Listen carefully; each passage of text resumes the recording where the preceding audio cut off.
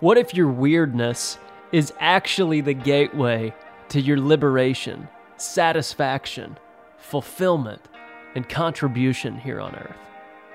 That's the argument that our guest this episode, CJ Cassiotta, makes in his latest book, Get Weird. Hey, this is Ashton Gustafson, and welcome to Good, True, and Beautiful. But before we get started, a message from this episode's featured nonprofit. Hey guys, I'm Scott Harrison, the founder and CEO of Charity Water. We are on a mission to bring clean and safe drinking water to every single person on the planet. We're a little bit different in that we use 100% of all public donations to directly fund water projects that we then prove using photos and GPS and satellite images so people know where the money is going. We just have a deep belief in the power of radical transparency and building a community. And we've now been joined by over 1 million people around the world that have said, not on our watch, are people drinking dirty water, especially if we know how to help them. So the best way to learn more about Charity Water, you can just visit charitywater.org/spring. We have an amazing monthly community of givers who are showing up, some giving as little as $10 a month, some giving $30 a month, some are giving $100 a month. And there's an amazing video there too, which just tells the story that you could just help us by sharing with your friends. We would love to invite you to be a part of solving the water crisis, of ushering in a day where every single person alive has access to clean and safe drinking water, their most basic need. And we invite you to join Charity Water in that. Hey friends, Ashton here, and welcome back to another episode of Good, True, and Beautiful. Thank you for joining us. Hope you are doing well. Today we have a new friend joining us. His name is CJ Cassiotta. I believe I've pronounced that right. And he's got a new book out called Get Weird, Discover the Surprising Secret to Making a Difference. Now, if you're going to get book promos from the names of like Seth Godin, Richard Rohr, Shauna Niequist, John Acuff, you belong at the Good, True, and Beautiful table. And let me tell you, that's exactly what this book is. It awakens all of us to that divine spark that we all carry, and I think it's a permission slip, a reminder, and a beautiful reflection that he's given us all. So with that being said, CJ is joining us. CJ, thanks so much for coming on. Hey, thanks for having me. And that's probably one of the best pitches for my book that I've ever heard. I love Permission Slip and Divine Spark. I think you should just write my next, if I get a chance to write another book, just write the back, let's go. The back cover copy for me. Yeah. We'd be glad to do that. Awesome. So those are some of our dear friends. We haven't had Godin on, but Godin's been a beacon for all of us, for so many of us. Oh yeah. Father, he's a little bit, I'm not sure if he's actually human or not. He might be sort of either part alien, part celestial being who just kind of hovers over culture and comes down and every once in a while and writes something that kind of just goes, yes. Oh yeah, we needed to know that. Absolutely. Father He's Richard, a modern mystic. He is a modern mystic. And Father Richard Rohr and both of the Niequists we've had on. So, dude, I love the book. Before we get to that, though, kind of want to set the stage here. When you introduce yourself and your work in the world, where do you begin? Gosh, I'm still trying to figure that out. Honestly, there's some I don't know where to begin. I usually tell people I'm a writer, a communicator. I help companies, and we're starting to do stuff where we're actually helping kids figure out how to communicate who they really are at their very essence, what their identity is, and how to really do brave things out of that identity. And so I feel like if there's one word that kind of won't let its grip from me, it's that word identity. I think I'm in the business of identity, of figuring out who I am and then helping others figure out who they are. And I think I'll be doing that in some form or fashion till the day I die, though I depending on the day or the month or the season, it always looks a little bit different as to how that plays out. I think people that kind of have that story or that are doing work like yourself, there's always a backstory to kind of your own self-discovery, Yeah. your own excavating of your essence, if you will. Um, Yeah. what, I mean, this is probably a whole nother call, but tell me a little bit about your path and discovering how your unique giftings could be a contribution to the world. And that thing, I always say it's this 2-in-1 gift. It's the thing that gets you out of bed, and it's the gift that the world gets to receive through you. Tell me a little bit about your story and getting to that place. Yeah, that's really good. I think, I was just a really weird, I don't think I know, I was a weird kid. I saw the world a little bit differently. I was busy drawing monsters and spaceships and superheroes that I made up. I actually thought I was a superhero from about age 7 to age 9. I was action adventure man, and I would put, signs on like telephone poles that said, "Hey, if you need a crime solved, action adventure man is here. Call this number." And I think I even had like a little disclaimer, like my mom will probably answer the Yes, phone. she's Don't my worry about assistant. that. Yeah, exactly. So, and at some point, and I think this is so true for each and every one of us, like I was kind of told that weirdness wasn't important, it didn't matter, or even worse, that it shouldn't be there, that I should, fit into a pattern, conform to, a marker that, I should check off a certain box. And I think so many of us kind of hang out there and we never get to the point. And I feel like I'm especially writing this book, I'm starting to kind of immerse myself in this question of, well, what if all of that isn't actually true? And what if the stuff that makes us weird, makes us different, makes us unique? And what if our imagination that seems to be pre-installed in us since we were, really little kids, what if that's all there for a purpose, not to necessarily stuff down, but to cultivate for good, for our own good and for the good of others, like you said. Well, beautiful. That just triggered. I wrote a song once called Stargazer, and one of the lines in it is, could it be that this life means more than you think, that your dreams are not just dreams, but reality? Yeah. And I think that's what you're dialing in. I think you're saying some of this gets beat out of us. Some of this gets convinced out of us, right? That don't be weird. Don't be you. Don't be that unique divine cocktail, as I think you write about in the book. But you learned it, and you've learned that that essence, that excavation of that is actually the truest thing about you and the beautiful gift that you get to give the world. Yeah, and I don't think this was like a one and done sort of situation. I think I'm aware deep down in the pit of my soul that that's the truth. I think making sure that I live out of that space and not what others necessarily want me to be, or a shadow of my own self, or stepping into somebody else's shadow because it looks like a better, more safer place to be. That's an ongoing conversation. That's an ongoing challenge. But I do think once I just love, I mean, we could go home now and call it a day. I mean, you called it a permission slip. I think that's just a really beautiful description of what this book was trying to be. And so thank you for that language. I truly hope that's what people see it as. Absolutely. Absolutely. And I love, listen, like the book you've got reflections on Jesus. You go Willy Wonka on us, talking about the shadow, talking about the shadow self. I'd never thought about Peter Pan in the shadow as being this like conversation about maybe possibly the true self and false self. That never had registered with me before. So I may have to go back and watch a little bit of that. So I guess let's begin chatting through the book.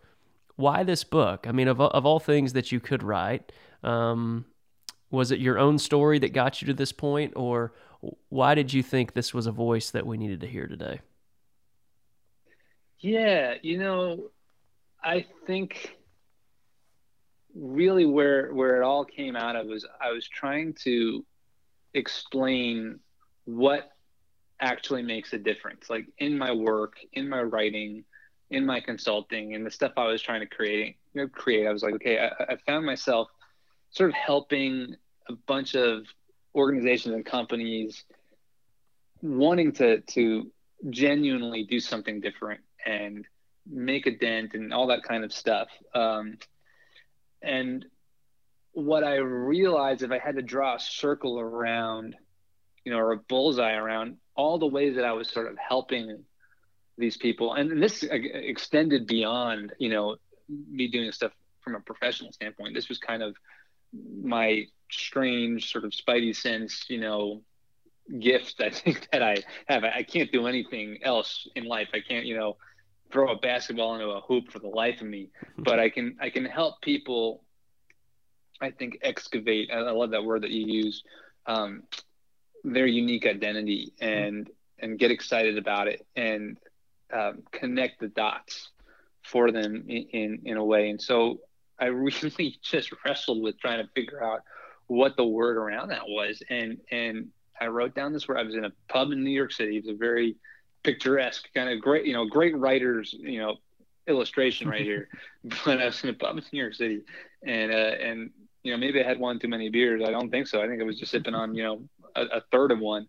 But I wrote down this word weird, and I went, oh my gosh, that's kind of the essence of what I do. I think we're all trying to run away from those things that make us weird and unique and potentially sort of susceptible to sticking out because we've been conditioned by culture to do that. But in reality, what makes a movement, right? What sparks change? What creates intrigue? It's weirdness, it's uniqueness, it's the misfits that inherit the earth. And so that's really why I decided, okay, and if the guy who wrote, I actually got to meet him a while ago, which is pretty funny. Like if some guy could write a book about dummies and people would actually resonate with that, computers for dummies or the internet for dummies, whatever, maybe I could write a book about weirdos and call everybody a weirdo. Because I think deep down, whether we, consider ourselves popular or not, or, common or not, I think we all know that there's something a little bit weird and a little bit odd about each one of us. And again, instead of, sort of hiding that and trying to cover that up and just sort of fitting in, what if we brought that to life and the breath and to see where that goes? And that's a scary thing, but I think ultimately that's where true cultural change lies. Yeah. Weird gets talked about. Weird gets shared, to use Purple Cow language from Godin. And I think, what I love too is that you also repackage that there's a sacredness to weird that you're using in this book. It's not like, who's that guy that's off doing his own bizarre thing? Like really the holiness, the sacred side that I think you're kind of redeeming the word a bit, and giving it a place of honor and respect. That I think is beautiful. There's a word you come back to often in the book, and I'm going to pronounce it wrong, so please correct me. Is it Kadesh? Yeah, no, that's right. Kadesh. What is this? Do we all have it? What is it? Give me the essence of what Kadesh is. Yeah, so Kodesh is this word that the Hebrew people have used throughout generations to essentially mean holy or godlike, or part of the divine. And the literal definition of it is set apart. So set differently, like different than everything else. In fact, and I actually don't mention this in the book, but somebody came up to me after I did a talk on this subject, and I said, well, I actually study ancient Hebrew language, and you know what the opposite of Kodesh is? I said no, and they said it's Kol. It's called Chol, and it actually means common or ordinary. And so, I had this really interesting background of growing up in a very, fundamentalist, evangelical kind of home that I've since, and church culture, and I've since really departed, from that way of thinking. But I was always told that these words like holy and unholy and stuff meant very kind of fun. It meant something very different than what I'm now as I'm going back into sort of these ancient scriptures and going, whoa, that word means a whole lot more than what clean, I was told unclean as a kid. Yeah. And so what does it mean to be created with, and you said it really well, this divine spark, this unique sort of imprint. And I think regardless of what you believe or don't believe about the universe, even from a scientific, natural order of things standpoint, and I'm sure we're going to talk about the blending of truth, beauty, and goodness at some point in this conversation. But for now, I'll just say, even if you're looking at it from a scientific, natural world standpoint, each and every one of us, we can all agree, have this unique strand of DNA that is part of our existence and part of our being. And so if that's the case at face value, that we're all created uniquely, even just from the observable, eye, through technology, what does that mean about what we're supposed to be doing while we're on this earth as this combination of matter and spirit? Yeah, right on. Yeah, if often we say on here, that as you embrace your weirdness, as you embrace your Kadesh, a lot of times when you turn around on your path, you're probably on the right path if you turn around and no one's there, because it's your path. It's not the world's path, and yet we have this kind of anxious feeling sometimes that, like, well, why isn't everyone else going this way? Or we just have the herd mentality and we go everywhere the world is going. But the true path, the true self, the Kadesh, the divine spark, it knows that it may turn around on its path and not see anyone there, but that should be a subtle hint that, oh, you're onto something. Now things are getting interesting. And I think that's it's funny. I think like Robert Frost said something about that. I don't know. But I think it's like, it's funny, especially in a world that's now dominated by social media. Like, nobody understands, I think, how lonely some of this work of creating and putting something new out there into the world is. I think if we all knew that, I think if we were all more honest about that, it would be a lot better.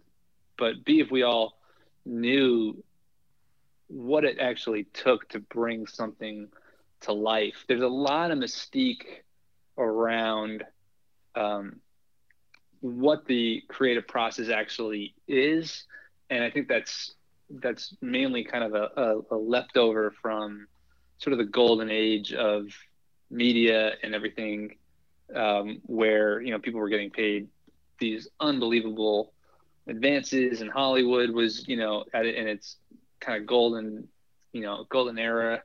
But because the internet has sort of disrupted everything, it's really the wild, wild west in many ways. And I know that sounds, getting off on a little bit of a tangent, but my point with all of this is that I think you're on the one hand, you have probably more and more messages saying, yeah, go and do your thing and follow your dream or whatever. But on the other hand, what we have to realize is the more people who do that, the more loneliness there is in the, in the universe, where we just have to be, I think we just have to acknowledge that, and we have to be really careful about that, because it's this stuff is not for the faint of heart, and when we're asking somebody to go down that narrow road, we really have to be careful that we understand what we're really asking them. Totally. Well, and I think just to surf some of the golden waves here again, it's this idea that as you do move into your own creative Kadesh weird path, what you will be doing won't be for everybody. That the way the world works today is that, people like us do things like this. I mean, you have to learn that the books we write, the podcasts we launch, the whatever,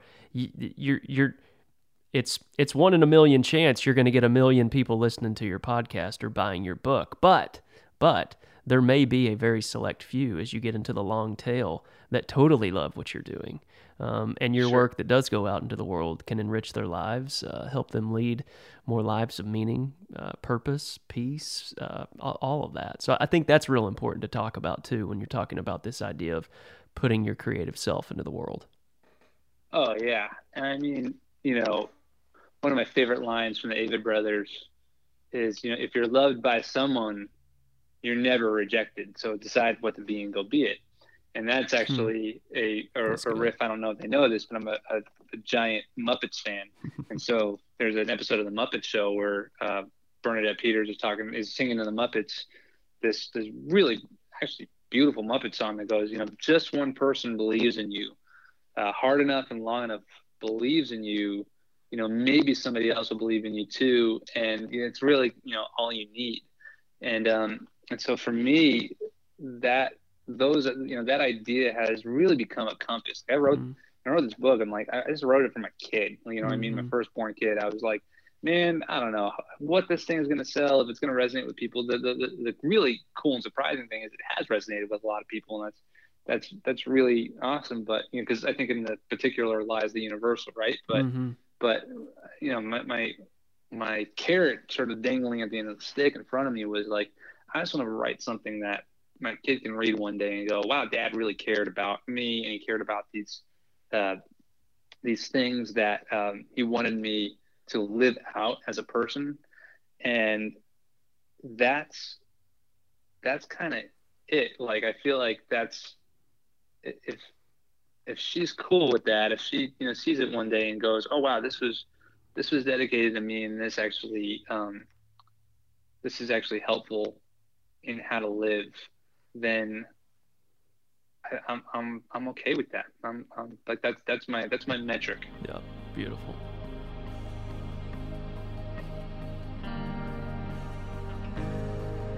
Then let's also chat through the particular and the universal, because this is the yin and yang. This is the both and. This isn't the either or. And I thought this was very important in the book too, when you talked about that. When it comes to weirdness, when it comes to the Kadesh, our Kadesh, it's a level playing field. We are weird. We have that Kadesh, but it's not like we're any weirder than anyone else. Right. So hold my hand on honoring this in others, because the victory isn't there if this just gets us to liberation. I think the victory that happens here is when you learn to honor that, have compassion for that side of yourself, and then in turn, the strangers you meet, the random people that cross your path, even the people that frustrate you and cross your path. This is meant to be a gentle nudge and reminder that, hey, be on the lookout, because they also have the Kadesh in them. Right. I mean, and this is really the essence of like why I was almost afraid, to kind of write a book about weirdness and creativity, because even in my really like careful work and desire to make it a book that resonates with everybody, there's still people who are caught in this, this duality of, oh, well, I'm not a creative person, or I'm not an artistic person. And so, they get a couple of chapters in and like, well, this isn't for me. And I just think that is one of the saddest effects of, I don't know, maybe an outdated educational system or something. Yeah. Because the message of the book is that we're all inherently unique. We're all inherently wired differently than the person standing right next to us. And so if that's true, then what do we do with that? And I think the invitation is to realize that there's a purpose to you being on the planet, number one, and two, that purpose is somehow in some sort of mysterious paradox there to help the person standing next to you recognize that they belong just the way they are as well. And you don't have to know how to use a pen or a brush or a camera to be able to do that. But you do have to learn how to create and manifest whatever work that you do, whether you're a mom, whether you're a data processor, whatever it is, whether you're an accountant, out of this acceptance that everybody has a unique identity and everybody has a purpose, and that's a really good thing. You know what I mean? How do you reset into that each day? Because I think the work, life happens, right? Challenges happen, headwinds happen, people don't see eye to eye, opinions differ. What are some of the ways you've learned to hold this space and honor that divine light, that divine spark in others? Yeah, that's a really good question. And the good news is it's super easy to do. And you can do it every, no, just joking. Like, yeah, it's like, all right, I'm ready for this. Yeah. It's awareness, you know, it's, for me, it begins with every day asking for awareness. Let me see, help me see. Yeah. And I think it's it's a combination, right? Of, when you talk about awareness of self-awareness and others' awareness. You know, I heard it said, you buck up against the people that remind you most of this parts of yourself that you don't like. Yeah, you're like, bingo. Man, I don't really like that guy. Yeah. Like, he's just my enemy. And you're like, oh, that's because he's doing something that reminds me of something I don't like in myself. And so I think the surprise consequence, the surprise sort of byproduct of recognizing that we're all a little weird, and that's a good thing, is grace toward each other. You know what I mean? Going, wow, you know, this guy sees things a little bit differently than I do.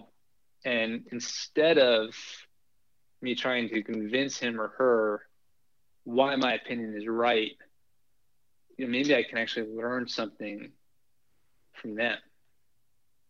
And which is why, from a company culture standpoint, I talk a little bit about this in the book, but there's actually been a lot more research on this.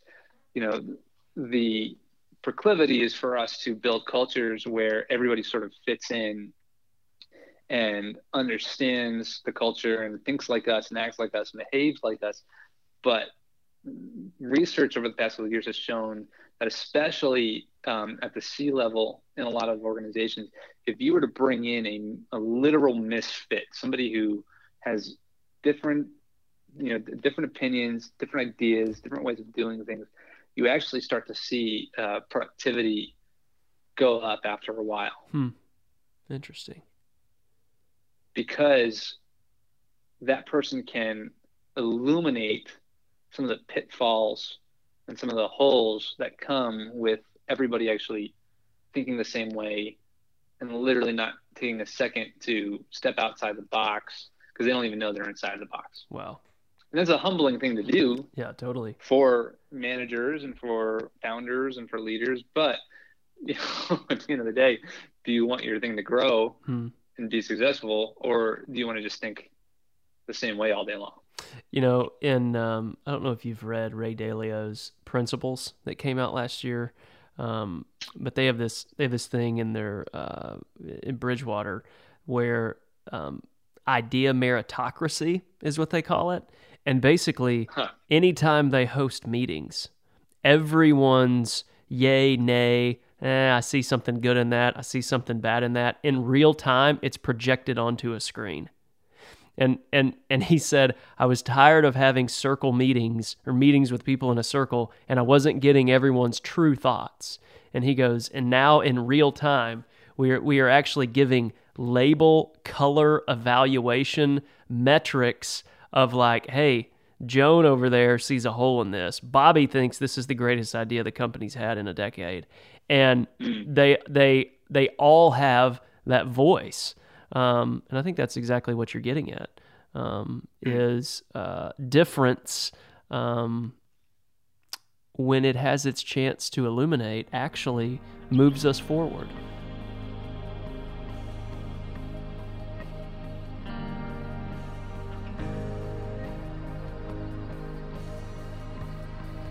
I feel like you and I could have like 5 different calls. Maybe we should do that someday.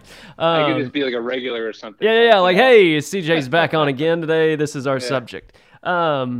So there's you have an individual in your life in the book, and she goes by Mama Moo. Yeah. And as you're writing about her and this farm that she has, I was like, I got to know more about Mama Moo. She has, like, in Donald Miller's work, it's Bob Goff. She feels like she's your Bob Goff.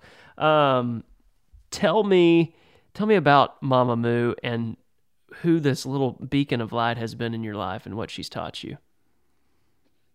I'm still on the idea of comparing her to Bob Goff, because they're very, very they're like, I don't even know if she knows who that is, but she's a wonderful woman who just really kind of appeared in our life out of nowhere, but really represents, an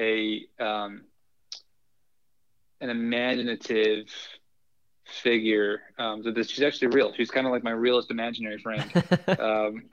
But she owns a farm. She's in her late 60s, and she has this farm that she works on every day that just produces everything from organic chicken eggs to duck eggs to wildflowers to every kind of vegetable you could possibly imagine. And then she just gives all that stuff away to the people in Nashville, the restaurants, to nonprofits, to families. And so she's been really this kind of wonderful sort of character in the wisdom that she has, and also the support that she's giving to kind of these creative ventures. And so the fact that she was very willing to share her property with me while I wrote this book was just such a supportive thing. And I think she's a farmer, but she has a writer's heart. And I think writers have a farmer's heart. Yeah, let's go. That's a good word. So I think we're unlikely friends, but yeah, it's I've gotten nothing but really wonderful things to say and to think about when the name Mama Moo pops up. Her real name's Lynn, but her grandkids call her Mama Moo. So. Well, what I love is that she consistently, when she's pointing out things to you guys at the farm, always comes back to this idea that everything here is a metaphor for the way the Spirit works. And that triggered something in me. All of the worlds that I'm super curious about, which are like food and ingredients and farming, and like those are my rabbit holes at the moment. I'm learning, maybe I'm drawn to these because they are just snippets and metaphors of the way Spirit works. So I bet you've learned beautiful things about what wisdom has to teach you hanging around her. Yeah. Oh gosh. And even things that have happened after the book came out have been like, I just don't know why this woman is sort of in our lives and is sort of this, symbol for weird imaginative creativity. But I can tell you, I'm almost, I could almost write a second book about my interactions with her post Get Weird. But yeah, it was really, really funny. She doesn't even remember saying that whole thing about the myth or the metaphor for the Spirit. Yeah. And she's like, I never said that. I'm like, you totally did, like multiple times. So yeah, she's a character. But wow. Yeah, I think there's something about, for me, I mean, I'll tell you the story really quick that's in the chapter. I was sitting on our farm for a couple of days trying to write this book and hoping that this really beautiful place would somehow equal a ton of inspiration. And after a couple of days, I was just kind of having a little bit of a writer's block situation. Going, man, I'm not getting anything. And so I'm about to leave, and I was actually late for a meeting. But she's like, hey, come here, you got to like go and pick some of these vegetables for your family. She's got that very sort of grandmotherly scolding kind of thing where it's like, how dare you leave here without, picking? I'm like, all right, man. I'm like, I'm late for a meeting. She's like, I don't care. You got to come and pick up, pick out these things. I'm like, all right. So I'm annoyed. I'm uninspired. I'm all of these things. I'm just grouchy, like running through this beautiful garden. I have no reason to be grouchy in reality, but because I'm in this amazing setting. But I hear this voice, and it's Mama Moo from behind me. She goes, hey, come here. You got to come see this thing. You got to come see this thing. So I'm like, all right. So I put down my bag of vegetables, and I go over to her, and she's bent over a tomato leaf. And she goes, hey, do you know what this is? And I'm like, Mama Moo, it's a tomato leaf. I don't know. Can we go now? Like, I don't know. What's so great about it?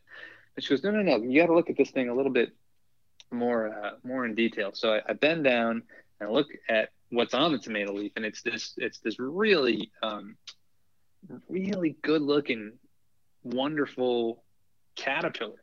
And it's like really jet black and bright green and polka dot yellow. I mean, it's a very interesting, beautiful looking creature.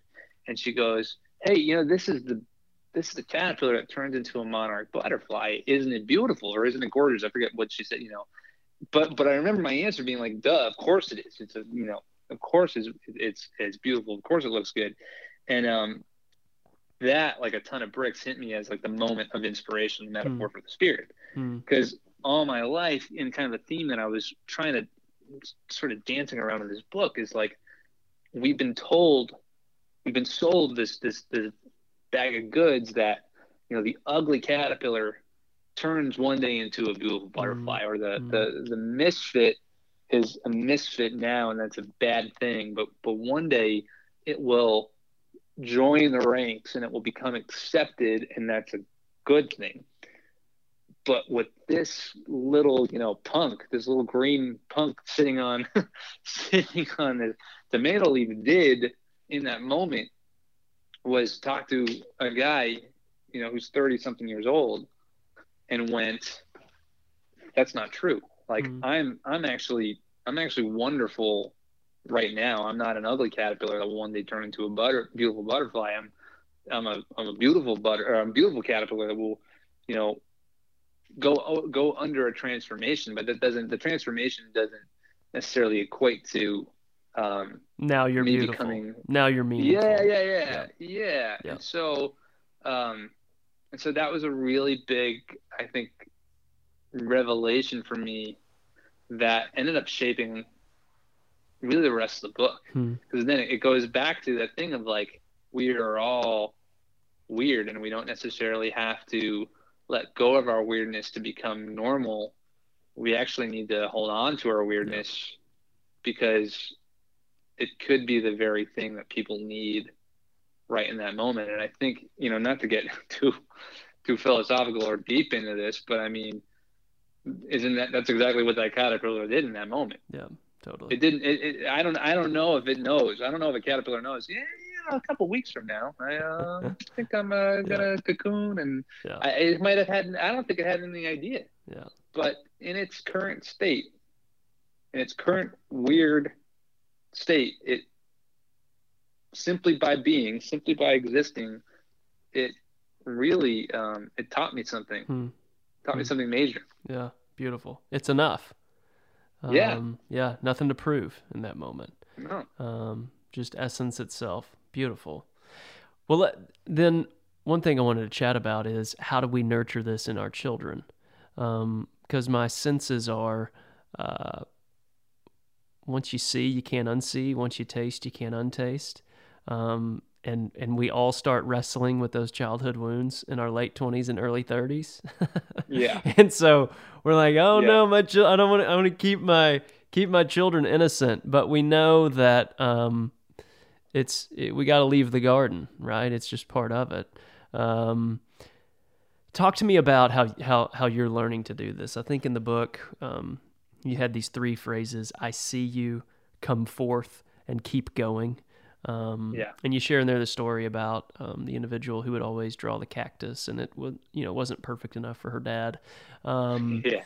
So tell me, whether it's with our children and sports they play, art they create, something from nothing that they create, whatever it is, how do we hold this space for them? How do we allow them to see that that divine spark, their own Kadesh, is good, true, and beautiful?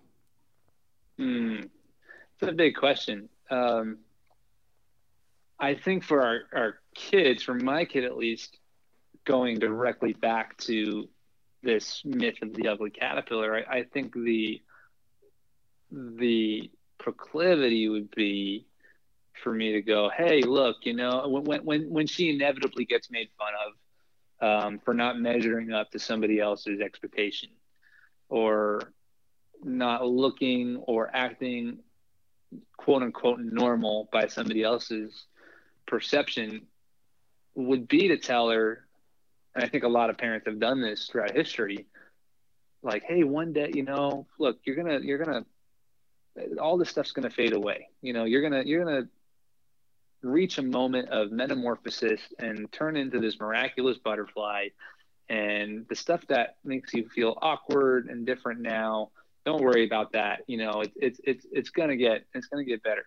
And I think the downside to that, and kind of the insight that again, that little punk on the on the tomato leaf kind of showed me, was like, you're amazing now. Like, you're not just enough. You're more than enough. You're full of wonder. You're wonder now. Like, so if my daughter is gonna wait for a moment in the future when her value and her worth and her, whatever you want to call it, sacred weird at Kodesh, is recognized and apparent to everybody, she's going to miss out on a greater reality, that she's everything she needs to be and full of wonder, like right freaking now, like here in this now, moment, at hand, in the midst of us. And I think that's the bigger invitation we get to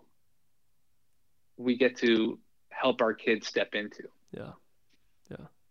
So it's almost like a conversation about presence, a conversation about enjoying the process, a conversation about see what your weirdness is here to teach you, see who it connects with, see how it leads to something interesting in the world. Don't put it into the future that one day, if you do this, this, and this, and this, then that will happen. I think you're kind of what you're saying is helping them let go of certain expectations in the future, and allowing them to behold the mystery and the beauty of the moment that's at hand. Exactly. Yeah. Exactly. Yeah. And I think that's a good first step. Yeah. I've got a 5-year-old and a 5-month-old at home. So, I mean, the good news is I have all the answers. And, if you like where that came from, I can spit out wisdom for days. No, I mean, like, I don't, I'm still learning how to do this, just like you. But I does it not start there? Does it not start in going, yes. There, and by the way, it's not a this or that thing. Like, I think I even say it in the book, like, transformation, metamorphosis, that's awesome. Like, there's a reason why that analogy has been used for so many years. Of like, I mean, the thing that happens in a chrysalis is quite amazing. But those are the transformation and the chrysalis, that kind of metamorphosis, like, that is something meant for you as an individual. It's not a expectation or a mandate from your peers, Yep. And I think knowing that that's the difference. Like, we always want to get better. We always want to, I never want to perpetuate the message that, everybody should get a trophy, just for being, themselves. It's like, that's not necessarily true. But if we can't roam this earth and go through life as parents and as daughters and as sons, as brothers and sisters, under the foundational baseline that each of us is created with inherent unique worth, and that should be enough to treat each other with respect and dignity, then I don't know. I don't know if that's a world I want to live in. You know what I mean? Mm-hmm. Yeah, bingo. Well, and I think that as you embrace your Kadesh, that's like my new favorite word, by the way. As you embrace this, as you embrace your weirdness, your heart in this book is getting people to realize that it's not something they have to go prove. That the invitation here is that it can be a gift to the world. And I think I think if we could allow our children, allow our high school graduates, our college graduates to maybe detach a bit from the storyline that says go, go, go, build something bigger than yourself, whatever, those things that we're all told to go do. But you could just say, hey, what if you come from a place of contribution? And that thing that only you can do, the way you see the world, the way you interpret things, the way you see underneath things, can actually be the richest thing that you can do in the world. You'll feel alive, satisfied, fulfilled, and it just so happens that it seems like careers and whatever else that needs to come from it just happens to come from it when we get that alignment correct. But if it's all about I got to prove something, I've got to go do this or do that because that's what someone thinks I need to do, we're going to miss the mark. But embracing our Kadesh and weirdness is actually about coming from a place of contribution. Absolutely. You've got something to give, not something to prove. I think making that subtle shift, at least for me, I mean, I write that down.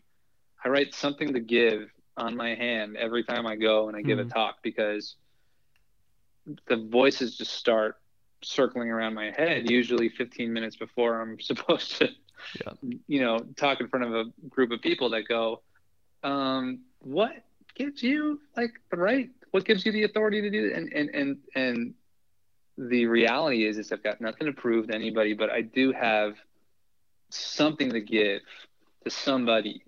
And the reality that I'm made uniquely, that nobody else shares my specific combination of matter and spirit, this weird cocktail that, we talked about earlier, means that I've got something to contribute. And so what you said is just spot on, dude.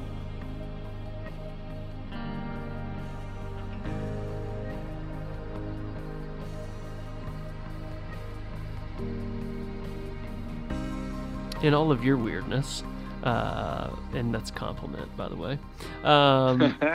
Do you? What's keeping you curious these days? Is there a movement, books, music, art? What is it? What are you leaning into these days that's keeping you curious? Yeah. What's keeping me curious is honestly like the name of your podcast, and the idea of. And I talk about it in the book a little bit, and I just barely scratched the surface, but the transcendentals, right? Truth, beauty, and goodness, and how these things were never, ever meant to be siloed. But what I did in the book is I drew a triangle and went, because the shape of a triangle is if you got three different points, they all intersect with each other and create one whole. And where I think a lot of this stems from, of having something to give, of having an imagination that's unique and designed to help your community do things that are different and innovative and potentially healing and helping and all that kind of stuff. I think it can almost go into a new like stratosphere. Like we can put this thing in overdrive. We can put that idea in the flux capacitor, or in hyperdrive, whatever you want to call it, when we realize that there is no siphoning or siloing of, the arts are over here and the humanities are over here, and the Sciences over there. math and science and STEM and all that stuff is in this direction. It's really the baseline that everybody is born creative, and they just sort of gravitate to certain expressions of that creativity, be it engineering, be it drawing, and the more that we can combine those different expressions and those disciplines, the earlier we can recognize in each other that we're weird, we're different than each other, but we can also help each other in our differences. I think the faster we're going to get to the future we all imagine. And so what I'm really curious about is, how do we teach this to the next generation of kids? I think you've got a landscape right now where violence is at an all-time high in schools, self-harm is off the walls, bullying is going nuts. And is it not because we're not teaching our kids how to properly express themselves, both individually through the arts and humanities, but also not teaching them that, there's all these anti-bullying campaigns, but it's like, okay, well, you can tell people not to bully, but that's not really going to do a whole ton. If you tell kids that their uniqueness, the way they see the world, their unique story that they bring into class actually gives them a superpower. And when you combine superpowers, you create the Justice League, right? And you can save the world better together than you can individually. Well, all of a sudden, I think you start to see a lot of bullying go down, because people now understand the why, not just the what. No, I think you're on onto just something. Don't bully. Yeah, it's not just stop doing this bad thing. This is what happens when we all put our heads together and, again, create that baseline of worth and dignity and value. Bingo. Yep. Totally agree. Couldn't agree more. And I think just kind of maybe some vulnerability on our part with the generation that we're going to help raise is to kind of hold hands with them and go, hey, we're figuring out what happens when goodness and truth collides and beauty's made manifest. And we're figuring out what happens when truth and beauty collide and goodness is made manifest. Like that triangle idea there in your book was huge for me. And guess what? We get to learn it together. And I always say let's all help ourselves and this next generation tune up into that great, big, and lovely song that we all know is meant to be there.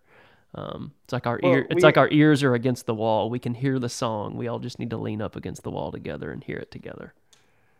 Well, yeah, and I think it's a beautiful sentiment. I think the danger of, again, living in kind of a social media instant gratification culture that we live in is there is no there's no appreciation for history, or for we've got these bricks in our hands, these little black devices with screens, and we can use them to figure out the world's mysteries with the click of a button, or to play Minecraft or Angry Birds or whatever all day. Like it's strange. It's like, and I'm not saying it's not okay to do. I'm just saying, never throughout history have we been presented with that weird kind of option. Like, here's everything. Here's all the knowledge in the universe. Here's the library of everything. And here is something that will literally numb your brain, that you can binge watch, a series on, like, and it's in the same device, and you choose now. Like, we're not educating our kids to wonder anymore. We're not educating our kids to use those devices in a way that actually move the world forward, not just aren't just a drug. And so I think the danger is in all of this is thinking that relatively new methods are orthodox, when in reality, some of the things that feel a little bit more progressive are far more orthodox and ancient Yep.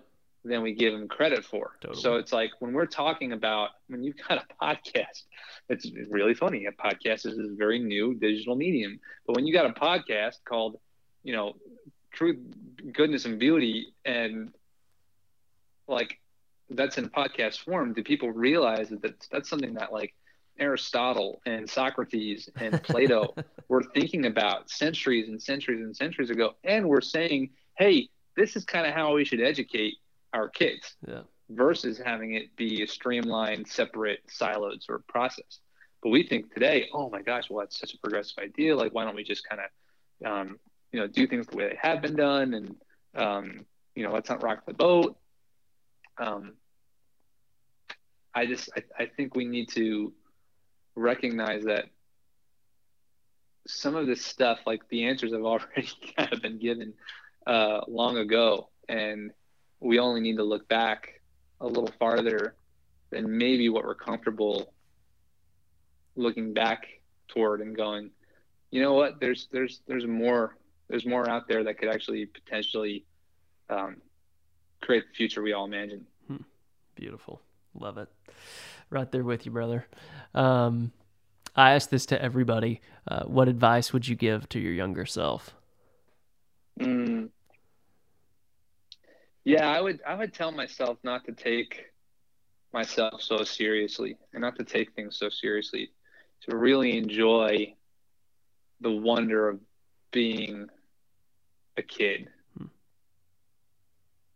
Love it. Yeah. Beautiful.